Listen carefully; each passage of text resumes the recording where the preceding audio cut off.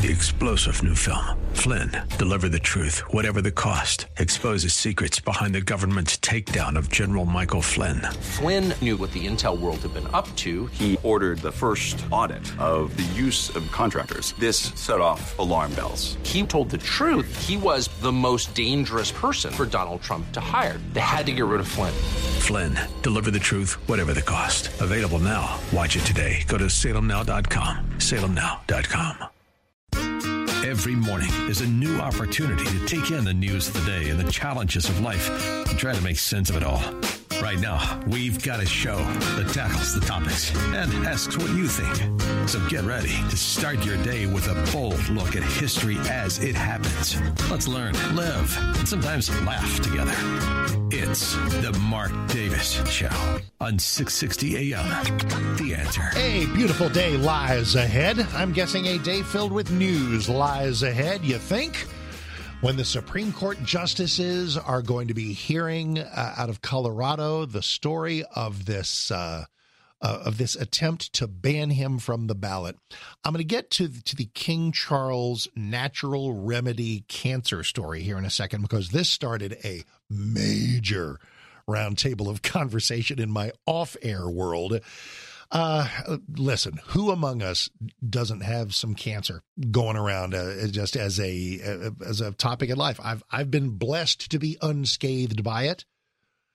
My sister-in-law, Lisa's sister Carmen, breast cancer survivor. My mom died of it, 1998. My dad had it, but didn't kill him. Nope, heart disease got him, 1998. Mike's wife, Denise, cancer. It's everywhere.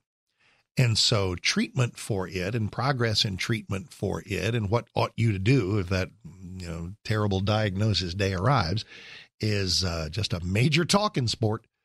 And so on one of the British chat shows, the great Nigel Farage, who really should be Prime Minister of England, had a guy. There are people walking around in Britain with business cards that say like Royals expert, whatever that even means. I guess it's people who have sort of immersed themselves in the history of and the traditions of, they got that system, so you might as well have people who know about it. And they were talking about, I'll tell you what, I'm going to do that actually first to sort of lay that down, see if anybody wants to weigh in on that. And then Andy McCarthy was on Fox just last hour on how this Supreme Court Trump ballot ban thing ought to go. I've said this 50 times. Here's 51. None of this has anything to do, should have anything to do with how anybody feels about Trump. You can love him. You can hate him. This is a matter of facts and law. The attempt to strike him from the ballot using the 14th Amendment against insurrectionists seeking elected office is one of the, it's tempting to say stupidest because it is, but listen, I can be stupid. We can all be stupid. We're humans. We have failings. This is intentional, the sinister, the fiendish attempt to deny the American voters a choice they'd like to make because somebody hates him enough to say that his objections to the 2020 election, that his exploration of every legal and constitutional remedy merited a label of insurrection. Or even if you do go to the very vivid imagery of the people who did riot at the Capitol, that was somehow Trump's fault. It is only from the brain of the most prolific and venomous Trump haters that such a logic, and I use the term loosely, can be crafted. So how's this going to go today? How is this? And whenever I'm talking about Supreme Court rulings, I've said this dozens of times. Here comes dozens plus one. I never look for the Supreme Court to do my political bidding. I never look for the justices to rule a certain way because I'm a Republican or because I'm a conservative or because I favor a certain candidate. I want the justices to rule according to the Constitution.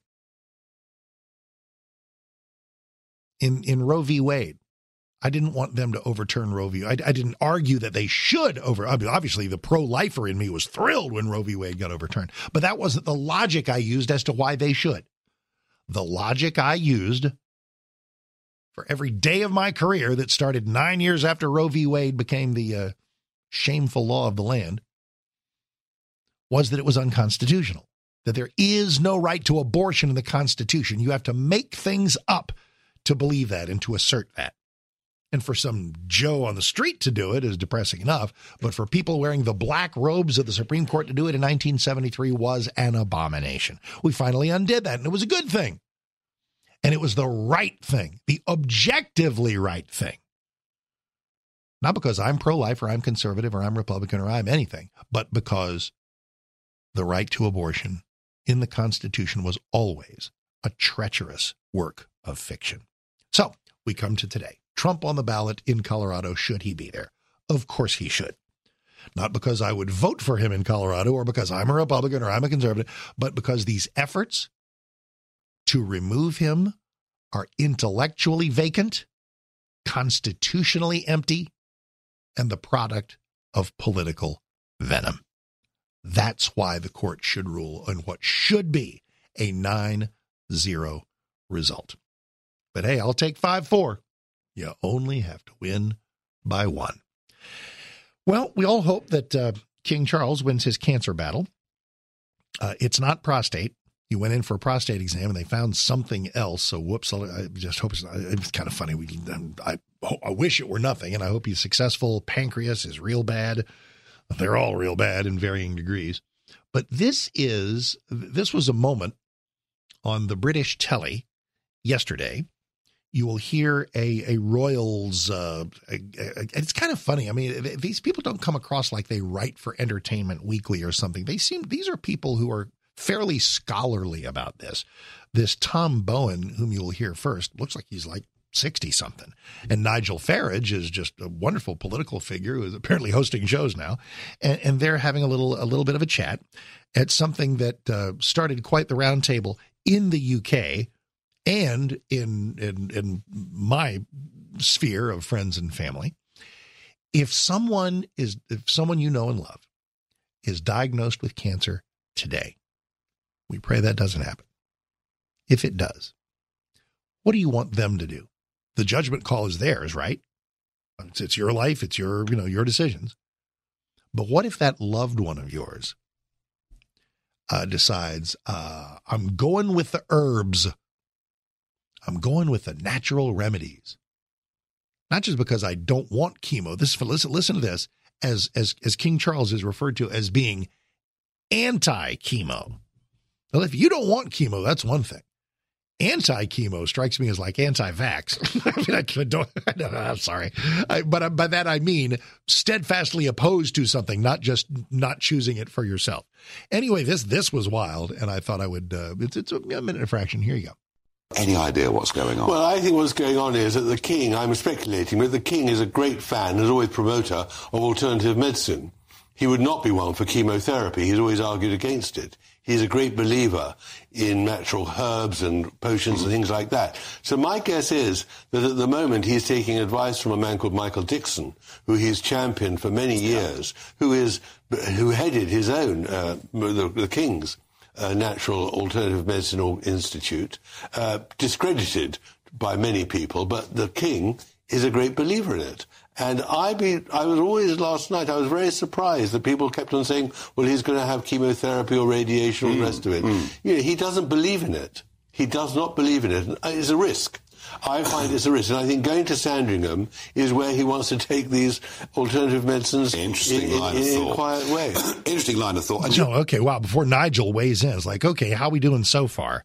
I have a feeling Mr. Bauer, I think I called him Bowen, sorry, Tom Bauer, is like not a fan of the whole. And listen, I know there are people listening right now who say, hey, my Aunt Wilma did natural remedies, cured her cancer. Different things are going to happen for different people. And I don't think I would say that there's some blanket notion that if somebody gets cancer, you want them to go all in on the chemo, all in on the radiation, because you want them to beat the cancer. That's goal one, right? Beat that thing. But it certainly goes without saying that cancer, the chemo and radiation themselves can exact a toll. When my mom was diagnosed in 1992, lung cancer, we were still in D.C., and I mean, I'd come back to D.C. after Charleston, West Virginia, Jacksonville, Memphis, Tampa. And so her cancer and radiation treatments were at Georgetown. So that was heady stuff. The Georgetown University Oncology people. And I will forever love them because they got my mom's cancer. They beat it back. And as I've said, you never cure cancer, you just outrun it. So mom's cancer went away. She was so depleted by the chemo and the radiation that she really couldn't work anymore. She was 60 at the time. And so we brought her here, got a bigger house with a room, and mom lived with us for what proved to be the last 4 years of her life. Irreplaceable, wouldn't give it up for anything. Her cancer came back. But as she undertook the chemo and the radiation, we saw firsthand exactly the kind of toll that it can take. But we gambled, if you want to call it that, and won. Her cancer went away. We got 4 more years that I absolutely believe we would not have had otherwise. So yay chemo, yay radiation is my thought there. But other people have said, listen, if I got to go through that, no, thank you. And I'm never going to begrudge anybody the opportunity to make that decision for themselves. Everybody's texting me about Steve Jobs, who tried all that, hydrotherapy, nature stuff and died. Well, okay. Well, there are people who do chemo and radiation and die too, aren't there? Anyway, the rest of this. With me that at some point he's going to have to say more. I think he is, but I think he had no alternative but to disclose that he had a problem because he would A, disappeared, and B, he was in hospital. It would have leaked. Someone would have sold it to a newspaper. Yeah, and a cancellation of public engagement. No, I get that. The point I'm making is, having been so open initially about what the problem was, now we know it's cancer and that's all we know. Don't you think that the sort of just speculation is going to reach a level over the next few days where they have to tell us more? No, I don't actually, because we don't speculate anymore what Kate, the Princess of Wales, had or has. It dies down. It dies down, and rightly so. I mean, there are many people who know what Kate has had, and one leaves it at that. Boy, the whole royal family's got all kinds of health issues. Now, it's kind of funny if you're just, anybody, there are people maybe who can talk to you. Maybe there's a loved one of yours that says, hey, let's try the natural remedies. And you say, yeah, okay, yeah. Do you want to think about chemo? And maybe that's your wish for them, even though it's their decision to make. If you're the King of England, who can talk to you? I guess Camilla can. What's her thought about all this? So I don't know. I was looking at that just every once in a while, I will hear a story or see something and it'll make me think, I know there are people going through this in their lives as I've gone through it in mine in various ways. And so I just thought I'd offer that up as a chance to reflect and see what everybody's thoughts might be on that. Well, my thoughts on this ridiculousness of this Supreme Court case from Colorado that's looking to knock Trump off the ballot. Let's take a deep dive into how that's going to go this morning. Next, it's 9:22. 866-660-5759. All righty. Let's hit the phones, 866-660-5759. We are in Greenville. Chris, hey, Mark Davis, welcome. How are you? Hey, Mark, I'm great. How are you doing? Good. It's just a really hard judgment call on any patient and any family. I mean, this is maybe not a good comparison, but I take meds to control seizures, and every time I complain, about the meds messing with me, I have friends who are like, "Why aren't you trying the medical pot?" Right. Well, that could mess with me too. But so that's and they don't mess with me nearly as much as chemo or radiation. Right. Everything's a trade-off. It's all a trade-off, isn't it? And you never know. You're not given some fairy dust ahead of time or some crystal ball where you can say, okay, the downside of these meds or that chemo or this radiation is going to be this, but the upside is it might get rid of my cancer. Well, guess what? It might not. So all we can do is decide for ourselves. Right. I was just going to give the example. You talked about your mom, both of your parents. I can tell stories of my family, but we all remember watching our talk show buddy Rush as he appeared at the State of the Union. Yep. And was starting to be in decline. And then, he wasn't at one point as he really went into his chemo treatments, wasn't able to do shows again. So I mean, it's just hard, and I pray for King Charles, of course, we all do, and I don't know. Maybe it affects each individual differently. See, and that's exactly right, because that's the other wild card. Which is why I'll never sneeze at some of the alternative. I mean, listen, some of them are just wacky, but if somebody wants to do something that involves nutrition or something that involves a more natural remedy, the Chinese, I mean, listen, we got huge problems with the Chinese now, but for thousands of years, they've been making people better with all kinds of herbal stuff forever and ever. Maybe there is stuff to learn there, but ultimately, no matter what you bring to bear, it's going to be your personal body chemistry, where something may work for you that didn't for somebody else, or vice versa. Chris, thank you. Appreciate it very, very much. I know well the people in the Limbaugh sphere, and from James Golden, Bo Snerdley, and others, when Rush passed away, and we're coming up, we're about a week away from the 3rd anniversary of the death of Rush Limbaugh. He died on February 17th of 2021. And we talked a lot about the chemo and the drawbacks of it and the toll that it took on him.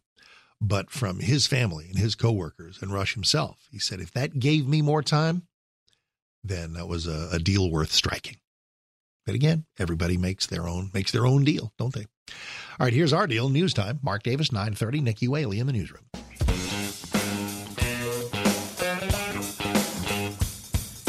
All right. Home stretch half hour. Are we ready? 866-660-5759. You know, I think I kind of want to do something here. It'll just take about 30 seconds. I had Chris mention Rush, and it's just it's very, very hard to believe that we're coming up on 3 years since we heard his voice. It's longer than that. This is not even a minute. This is Rush from his last show of 2020. This is before, just as we were all sort of dismantling our broadcast routines for the holidays. When I came back on the first work day of January 2021, I knew already that the days that remained would contain virtually no Rush Limbaugh shows. His decline had been that pronounced. But through just about the entire year of 2020, Rush would be there and then not. And there would be fill-in hosts, of which I was so proud to be one there from about 2008 till 2012. And this was the Rush farewell from 2020. My point in all of this today is gratitude. My point in everything today that I share with you about this is to say thanks and to tell everybody involved how much I love you from the bottom of a sizable and growing and still beating heart. I wasn't expected to be alive today. You have an expiration date. A lot of people never get told that, and so they don't face life this way. I've learned what love really is during this. So there we are. Always worth a little remembrance of Rush. 866-660-5759. Let me hop to the calls on various topics of the day, and then some. We got Andrew McCarthy and Jonathan Turley on the same panel. Wow, that's some legal brain power ahead of this insane day of the Supreme Court, where people will argue that Trump should not be on the ballot because they hate him. They won't say that, but that is what it's about. We're in Grapevine right now. Tom, hey, Mark Davis, welcome. How are you, sir? I'm good, Mark. Thanks for taking my call. Sure. What's up? Well, I guess it's a good tribute to Rush, a longtime Rush listener myself, and what a great American he truly was. Yep. But I wanted to share with you a little bit about corporate diversity training.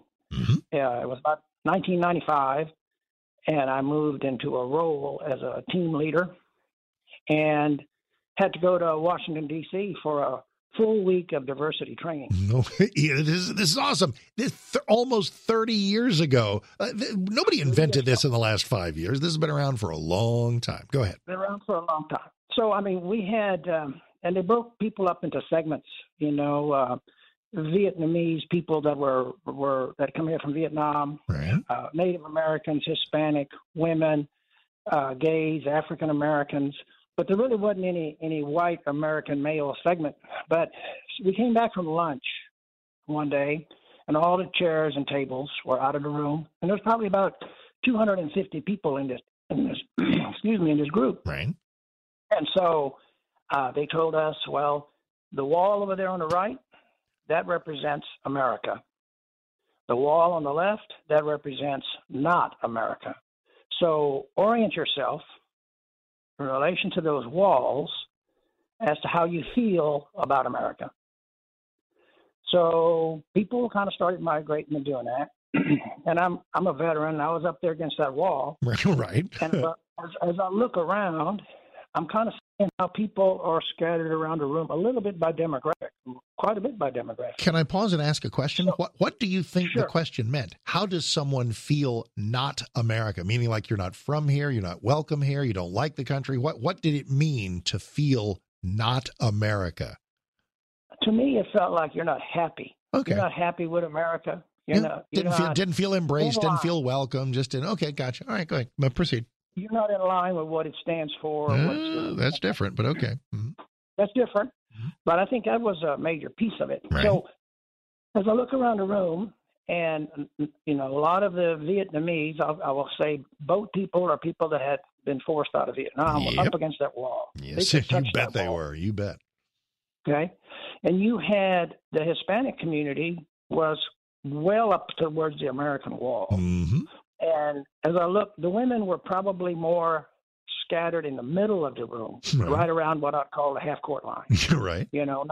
Not really. A few both ways, but most there. Right. I would say, and the Native Americans, surprisingly to me, were on the not American wall. Well, it kind of depends. I mean, if you got some Sioux, some Cherokee in your background, you can either be bitter about how it went for your ancestors, and I can understand that, or grateful that even with all that turmoil, you get to live in the greatest country in the history of the world. So, Yeah, I was surprised by that because we have a lot of great Native American people that have fought in the military.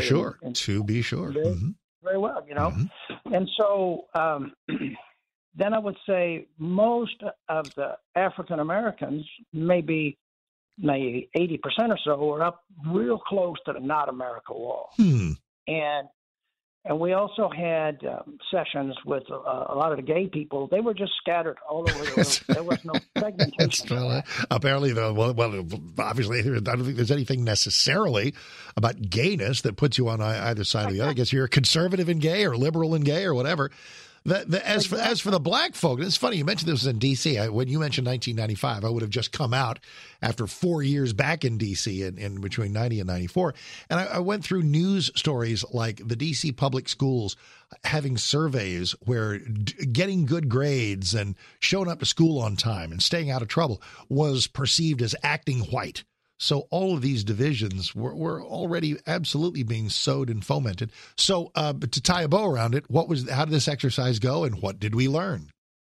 Well, so this was a segment not just from any particular part of the country, but, East Coast, Gulf Coast, West Coast, Mid-America, everywhere, everywhere, from all the plants and businesses we had everywhere.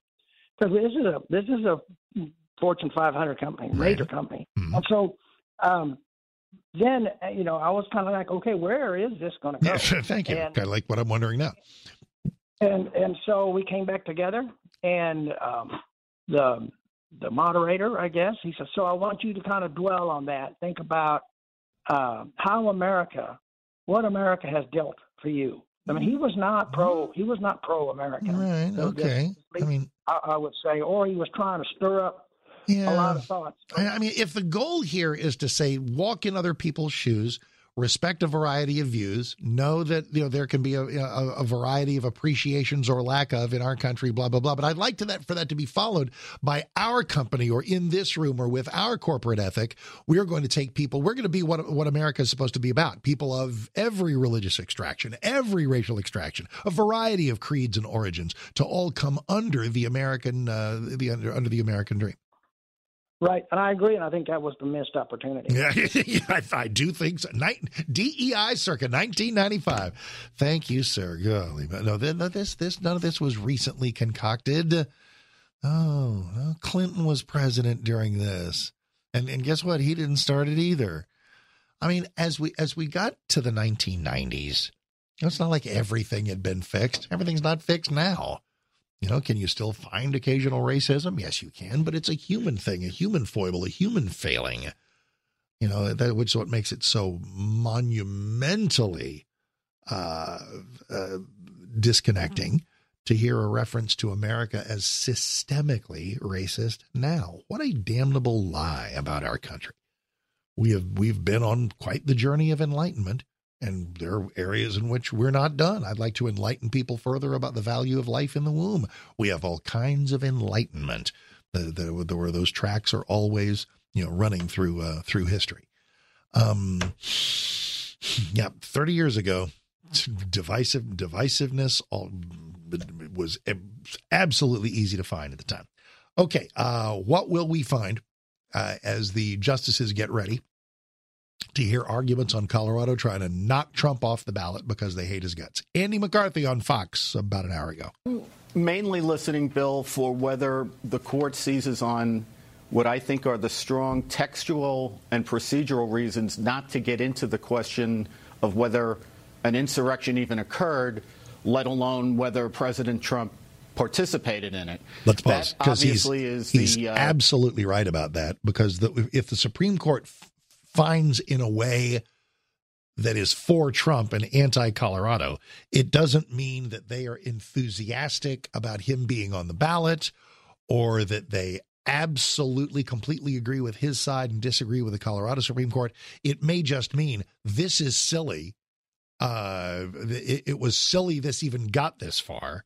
And so he's on the status quo of him being on the ballot sustains. The most electric, most controversial issue here. But I think there are very good reasons looking at the text of Section 3 of the 14th Amendment and the fact that in Section 5 of the 14th Amendment, what the drafters said was that it was for Congress, not the states, Congress, to enact procedures to enforce the provisions of the 14th Amendment. Which is the other thing, is that this is not something that individual rogue Trump-hating secretaries of state can do state by state. It was Congress's job. I think they're going to home in on the text and the procedures because that, I think, has more of a chance of getting a consensus among the 9 justices. I think it's probably very important to Chief Justice Roberts and the court as an institution to speak as much with one voice in this case as they can. I think the way you do that is stay out of the insurrection factual stuff, which is very controversial, and decide this on the text of the statute and the procedures. That is, as you'll always get, good, wise logic from Andy McCarthy. But I believe that there are factual, non-emotional, non-partisan points that you can make about the insurrection nonsense. And that is that it is nonsense. This was something born of the era of the 14th Amendment in the mid-19th century, immediately post-Civil War, that was designed to address what do we do with folks who have just freshly seceded from the Union, and what if they want to engage themselves in some societal rehabilitation and run for office, blah, blah, blah. Should we let them? And the short answer for a whole lot of people is going to be sure. But what about some of the worst actors, some of the folks who engaged in insurrection against the United States? Civil War, by definition, was insurrection against the United States. So, but that doesn't mean that the issue goes away or that the 14th Amendment goes away. But you take a look at those definitions. The originalism involves the original intent of the Constitution as written with various amendments. It's what did they say in those words at that time, and how does it apply now? As it applies now, does President Trump deserve to be grouped with anybody who has ever engaged in insurrection against the country itself. He was fighting righteously and properly for his side of an election where he had been wronged. Let us hope that the Supreme Court gets it right. 9:50. For no particular reason. Oh, I'm wondering if she remembers me. I was visiting one of my favorite Rosanne Cash albums. It was the one called The List, where her dad, Johnny Cash, gave her a list of like hundreds of songs. As if you know these songs, you know American music. So she grabbed about 12 of them and said, hey, how about if I record them to honor my dad? One of those songs was Girl from the North Country by Bob Dylan. In the brightness of my day. So we'll let Rosanne take us out. I want to thank Jimmy Kersey in for Matt. They're in tight conversation about how to do the show next week because Matt's out doing things and Jimmy's going to run the show next week. We're excited about that. He'll be awesome. Dr. Jimmy in control. Thanks, as always, to Rhonda for her producing acumen at Producer Rhonda K on the Twitter X. And thanks to Nikki Whaley for news excellence. God bless our country, our troops, our families. Hey, real quick, on my way out the door on this beautiful day, let's think of those in this hemisphere who desperately need food. We're doing our Food for the Poor campaign. $80 one-time gift. Feeds 2 kids for a year. Our campaign is going great. Can you help us out today? Go to 660amtheanswer.com. Say your prayers. Be grateful in your life and do something to improve the lives of others. The Food for the Poor campaign, click it now at 660amtheanswer.com. $80 one-time gift feeds 2 kids for a year. Thank you. Click Give Life at 660amtheanswer.com. I'm Mark Davis. See you tomorrow for the Friday show. 3-star General Michael J. Flynn, head of the Pentagon Intelligence Agency, knew all the government's dirty secrets. He was one of the most respected generals in the military. Flynn knew what the intel world had been up to. He understood its funding. He ordered the first audit of the use of contractors. This set off alarm bells. The explosive new documentary, Flynn, Deliver the Truth, Whatever the Cost, uncovers the facts behind this scandal. Flynn told the truth. He was the most dangerous person for Donald Trump to hire. I find out the worst enemy that I'm going to face in my life is right here in America. They took my assessment and they wanted me to change it. And I was like, I'm not changing it. They had to get rid of Flynn. With in-depth interviews, archival footage, and never-before-seen personal records of the man behind the headlines. I just felt like I was drowning. Flynn, Deliver the Truth, Whatever the Cost. Available now. Watch it today. Go to salemnow.com. salemnow.com.